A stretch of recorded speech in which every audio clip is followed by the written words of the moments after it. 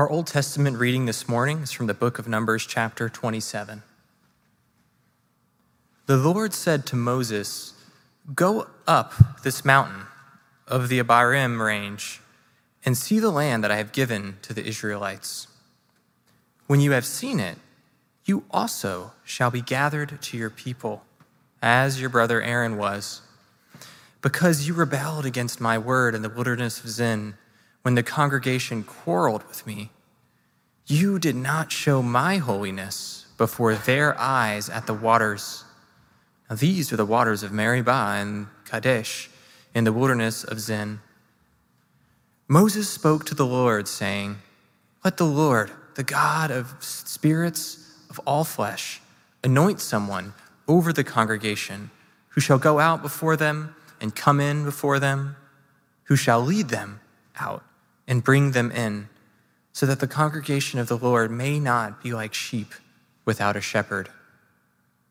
So the Lord said to Moses, "Take Joshua, son of Nun, a man in whom is the Spirit, and lay your hand upon him. Have him stand before Eleazar the priest and all the congregation, and commission him in their sight. You shall give him some of your authority, so that all the congregation of the Israelites may obey. But he shall stand before Eleazar the priest, who shall inquire for him by the decision of the Urim before the Lord. At his word they shall go out, and at his word they shall come in, both he and all the Israelites with him, the whole congregation." So Moses did as the Lord commanded him. He took Joshua and had him stand before Eleazar the priest and the whole congregation. He laid his hands on him and commissioned him, as the Lord had directed through Moses. This is the word of the Lord. Thanks be to God. Hear the gospel of our Lord Jesus Christ according to Matthew. Glory to you, O Lord. Now the 11 disciples went to Galilee, to the mountain to which Jesus had directed them. When they saw him, they worshiped him, but some doubted. And Jesus came and said to them, "All authority in heaven and on earth has been given to me. Go, therefore, and make disciples of all nations, baptizing them in the name of the Father and of the Son and of the Holy Spirit, and teaching them to obey everything that I have commanded you. And remember, I am with you always to the end of the age." This is the gospel of the Lord. Praise to you, O Christ. Our Father in heaven, we ask that as we think on these words of Scripture this morning, that you'd give us ears to hear and you'd help us to have open hearts to receive that which you're saying to the church by your Spirit, that which you're saying to us individually this morning, that we would know that you are the good shepherd who seeks us and finds us and cares for us in the space of this life. Meet us, we ask, in Jesus' name, amen. So we're coming to the end of at least our portion of Israel's journey in the wilderness, and it concludes with this important moment in the life of Moses, who has been the leader throughout this journey. He, however, participates in the sin, really, of the first generation, and he dies with the first generation. And this is a moment when God, at the near end of his life, calls him to the mountaintop and says, "Look at the promised land," and there's an intimate conversation that ensues between them back and forth as Moses asks for a future leader for the people of God. It's a really appropriate way to sort of conclude the Christian year because it maps nicely onto Christ the King Sunday, in which we recall the supreme leadership of Jesus over his church, but really also the world, frankly, in which we recall his greatness and relativize our own sense of our own greatness and importance in the work that we do, as important as it may be in the world. We are waiting for him to conclude that which he has started. We're waiting for his greatness to burst onto the scenes once again. And in the week ahead, we'll move into the period of Advent when we become the longing people, waiting truly for the coming return of our great King, Jesus. But today we're thinking about his kingship, and we're thinking about that in the context of this story of Moses on the mountain. just remind you of some of the core truths that we've learned as we've sort of been going through the wilderness journey.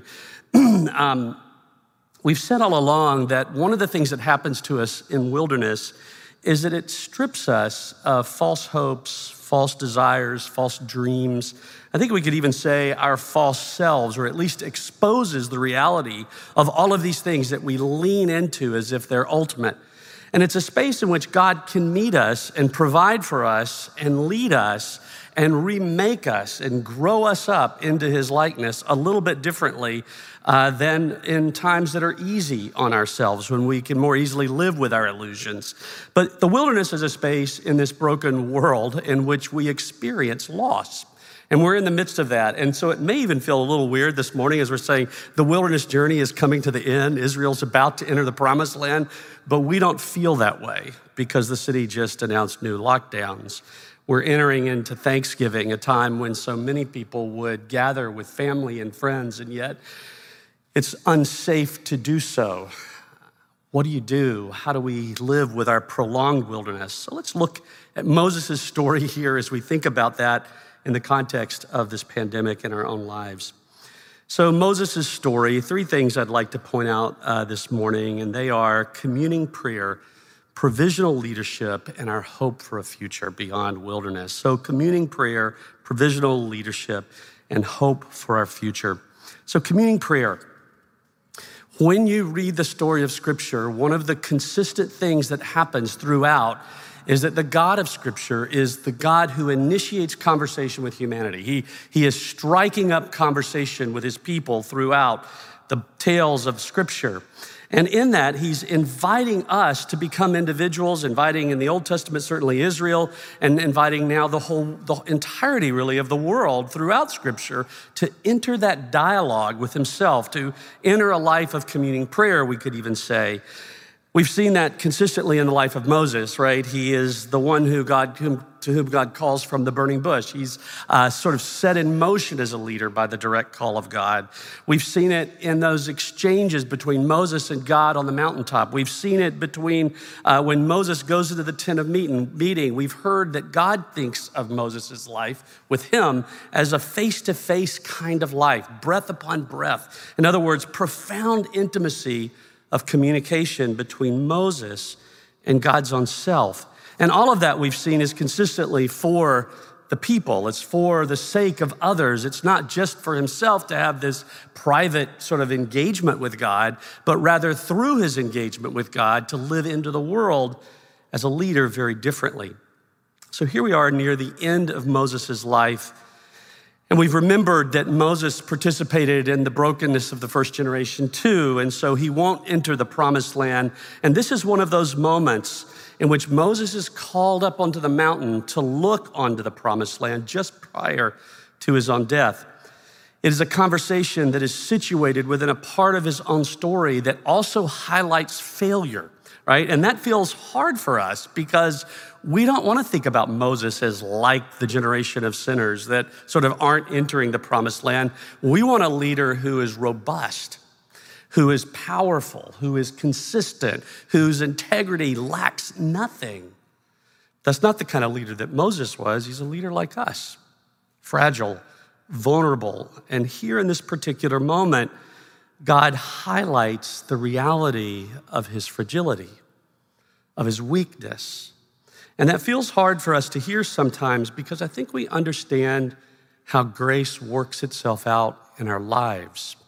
Moses is called upon to understand his brokenness. The scholar Robert Alter translates verse 14 in a little bit cumbersomely, but let me just offer it to you. He says, "My instruction since you rebelled was to sanctify me through the water, that is, by making manifest that I was bringing forth water from the rock, rather than claiming the deed for yourself and Aaron as you struck the rock." Interesting, right?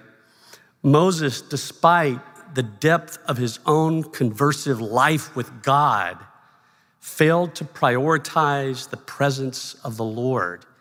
He prioritized himself before the people.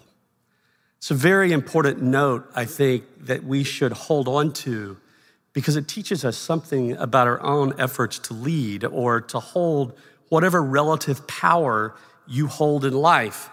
We hold that power as stewards, and the aim is always to show and demonstrate the reality of God's presence and not our own. We're there because of his faithfulness. And so Moses will die in the wilderness with the first generation. But it's important for us to hold on to the reality of this gracious relationship that God has with Moses, and that persists even in this moment of confession and acknowledgement of failure. It is an intimate interaction over his failure, not an interaction that pushes Moses away, but one that draws him nearer in breath to breath, face to face conversation. God tells Moses truth in the context of a connected relationship, which is something, if you've ever had to tell someone a hard thing, you and I know that it's so easy to lose connection in the moment of speaking hard truth. Our tendency is to retreat, to move away, to feel shame, to sort of back off into our corners. But that's not what happens here. There's an intimacy of connection. Leadership among God's people is always characterized by the stewardship of our connection with God. It's never self-directed. It's never self-referential. We have only to look up and out into our world to know that this is not the norm of leadership in the secular world, not even in the United States. It is a broken world, a broken state. Moses will die with his generation, but as part of God's family. How do you hold on to the reality of your connection to God in the midst of disappointments and even uncertainty? In this particular moment, it seems that Moses is simply being asked to remember something that you and I remember each Lenten season or Ash Wednesday, when we take ashes to our forehead and we say, "Dust you are, and to dust you shall return." It's all rather humbling, I think, this notion of being human in this world. Notice as though Moses' side of the conversation, right? It doesn't just linger in this space of failure, but Moses leads even here the people of God, and he leads by asking God for things. He asks that Israel would not be left without a leader, a steward, a shepherd that would shepherd the flock of God's people. And one of the primary things that you and I are invited to remember about Jesus, who is the risen King, is that he is the good shepherd who seeks us. He seeks the lost sheep. He seeks to find us. Jesus chooses to remember or invites us to know him in this particular kind of capacity. And when Jesus looked on Israel of his own day, a day that was sort of filled with all types of leadership, but he looked on the flock of God's people and he said, they're like sheep without a shepherd, because they're not leading in the likeness of his own shepherding. The community needs a leader that will hold us in conversation with God, even as those leaders are held in their own conversation with God, so that when God moves, we move, so that we discern the activity of the Spirit and we follow the activity of the Spirit. So I want to ask you this morning, how is God inviting you to live more conversively with him? What would that look like in this Advent season that we're about to enter if you lived in a more active, engaged conversation with God across the ordinary spaces of your life that, by the way, are not always joyful? They include a lot of sorrows. And for many of us, those sorrows and losses have only been amplified in this season of COVID. How would God invite you to know his conversive, loving presence in the midst of ordinary life and ordinary suffering as you live into this world that is not yet as it will be? Moses communed with God in prayer. Now, second, provisional leadership. Moses is to lay his hands, right? God answers back, right? So Moses asks for a leader and God says, yes, you will have a leader, or Israel will have a leader. It's Joshua. He's chosen to lead God's people, but it's different. The authority is sort of a part of Moses' authority. And all the way that the narrator is telling this story is meant for us to think, okay, God's going to provide a leader, but not Moses. And it keeps traveling through this, right? Moses is to lay his hands on Joshua, imparting a portion of his authority or his majesty, his grandeur. The people are to understand that Joshua's ascent to leadership is connected with all that God is doing, has done in the past through Moses, but it's not going to be exactly the same as Moses' leadership. Joshua will keep the conversation with God going in his encounter with God, but it isn't even going to be the same kind of face-to-face, breath upon breath type of conversation. Rather, Joshua will inquire by the priest Eleazar, who will utilize the Urim and the Thummim, and it's like a dice-like little device that was used to sort of it's like flipping a coin. Yes or no, Lord? So there's a partial dimension of the communication. Something's not like it was, and yet this is what God is providing: a partial authority, a partial vision, a partial sort of communicative presence even. Our leadership is provisional. And the narrator wants us to understand that about what is happening next for Israel. In other words, we're even, I think, to understand that all that would happen for Israel as it entered the promised land was not exactly as it ought to be. It was still going to have this provisional quality. In other words, they haven't arrived home yet, even in the midst of this promised land. And this is the pattern for leaders throughout the history of God's people, and even today in the history of the church. We are stewards of that which God is doing. We're a part of a greater authority than our own. We're a part of something that God is doing, and we tap into it. We gesture to the reality of it. So let me ask you this: how is God inviting you to look upon your relative power, your relative leadership in the world? How is he inviting you to understand the provisional quality of it? And can you find hope in that provisional quality? So rather than, in other words, thinking you've got to be the person with all the answers, or you've got to have, every answer for every circumstance of life, or you've got to have everything that you need for the next iteration, that maybe God has asked each of us to live into a future that we don't yet know and that we actually can't see ourselves into. But he will. He is with us. He cares. He carries you. He carries me. He carries us as his own burden. He moves the story of his kingdom come forward, inch by inch, step by step. And he says, your life is a part of that. And so even if you look on your life and you're in a space where your health is failing, or you've heard bad news about your own health, or someone that you care about, one of the things that we get to invite ourselves into when we think about the provisional quality of our own lives is that our lives are caught up into the larger story of who Jesus is and all that God is doing in Jesus. Our story didn't begin with our birth, and it doesn't end with our death. But God invites us into a much larger history, a much larger story than any one of us could possibly live between the space of our own birth and our own death. So that is our hope. So finally, our hope for a future beyond wilderness. So Israel waited for a future that God didn't fully bring into existence, even in the promised land. And when you begin to tease this out through the pages of Scripture, the rest of the story, as it were, and you jump into the pages of the New Testament, Hebrews chapter 4, the author will say of Joshua that he led into the promised land, but that land was not the ultimate place of rest. It wasn't all that God was doing. It was part of what God was doing. It was a moment of God's activity, but it wasn't the fullness of God's activity. It wasn't the end product. Moses' prayer for a leader wouldn't be ultimately answered until the gift of Jesus, God himself in our world, the ultimate shepherd king.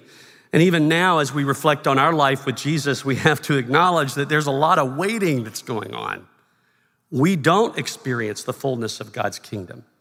And even though we might experience sort of bursts of joy and provision and plenty and goodness and health, they are always countered by the opposite. The opposite note, the lower note, the sadder note that is real and persists across the history of the church. Jesus invites us to be a waiting people waiting for his future, waiting for the fullness of his world that is to come. Lesslie Newbigin, a missionary and theologian in the church, he said that it is so important for us to remember that death lay between us and the final kingdom of God come. It's so humbling because we take up our work in the church and we like to think so highly of ourselves that somehow it's what this community is doing or in this moment of history that God is going to tip everything toward the kingdom of God. And I don't know a pastor and I don't know a church that hasn't somehow thought more highly of themselves than they ought. I don't. But one of the principal teachings of this Sunday and one of the principal teachings of this text is to understand the relativity of our presence, the provisional quality of our presence, that our future is bound up in the work of Jesus, who is yet to finish that which he is doing. Our gospel reading this morning takes us into Matthew's accounts of Jesus' last words to his disciples. And they're powerful words that the church throughout the generations rally around because they set us on mission, this mission of proclaiming the greatness of this king and baptizing individuals, the nations, into the name of this king and teaching us to disciple. When I think about this moment in the history of the church, and I'm not alone in this, many people would cite that we have leaned into patterns of being the church, namely our activity on Sunday, as if that's all that counted. But one of the things that we see in the midst of COVID lockdown, in the midst of isolation from one another, is that maybe our pattern of discipling one another is actually far more important than we've ever thought it important. Maybe the work that we do in the lives of one another, face to face, breath to breath. And I know that feels impossible in a time of COVID. But maybe it's that work of discipleship that is so absolutely important for us if we're to embody the likeness of our King in this world. Our own importance to the task is real, but it is provisional. We are always stewards. We are dependent on the presence of Jesus, who by the Spirit is with us to the very end. We are a waiting people of God, waiting for Jesus to pull all things together and make all things right. Numbers, as we've been reading through it, tells us the story of God's consistent faithfulness to show up. He shows up in the wilderness space. He doesn't avoid it, which is interesting because we might prefer to think of God as a magical God who just sort of lifts us out of trouble, but he's a God who meets us in trouble. We might prefer to think of him as a God who is sort of floaty, hovering above the earth, sort of disconnected, not engaged. But the story of Numbers tells us that God is a God deeply engaged, incarnate in the presence of trouble and difficulty and in the midst of the wilderness itself. He's a God who meets those that he communes with in the real circumstances of their lives. So some of you that are listening or here this morning, you've been through some really hard things this year. And COVID is just a piece of that, right? It's like the umbrella under which all of those other hard things are happening. And we look out into our country and we know stories of hard things and populations that have not ever really escaped hard things. We're more conscious of those realities than even before. Numbers tells us that God meets us in the midst of these hard places of life, and he communes with us there in life-giving ways, in spaces of joy and in spaces of sorrow, in spaces of plenty and in spaces of want and loss. How is God inviting you to commune with him in the spaces of loss this morning or your spaces of joy? He is always with us. He is always unraveling the false dreams that we would live by. He's always unraveling the false hopes that we would put our stock in. He orders our lives. He pulls our lives to a truer dream that is found only in himself. As the quote from Jamie Smith sort of articulates, he pushes back on our illusions that we could ever figure things out on our own. When the truth is that none of us know how to see our own stories, much less our collective story, to the end, to the good end. But we serve a king this feast day, Christ the King, who is our hope and who is seeing the story through to the end. And he says, your life, wherever you are, whatever you're caught up in, is a part of this great story that I'm telling. So this morning, as you think about the political moment and however you feel about it, as you think about the continuance of this pandemic moment and however you're feeling about it, and as you think about all the other painful spots of your own life and our world history, your own personal stories, Jesus Christ is risen from the dead. Jesus Christ has been given the highest name that is above all other names, and all of history is moving to the place where the world itself will bend its knee to the reality of who he is and all that God is doing to put life right on the earth in him. And that's the story that we participate in this day and tomorrow and on Thursday and next Sunday as we put on our Advent hats and we begin to long and cry out, "Come, Lord Jesus, come, Lord Jesus." In the name of the Father and of the Son and of the Holy Spirit, amen.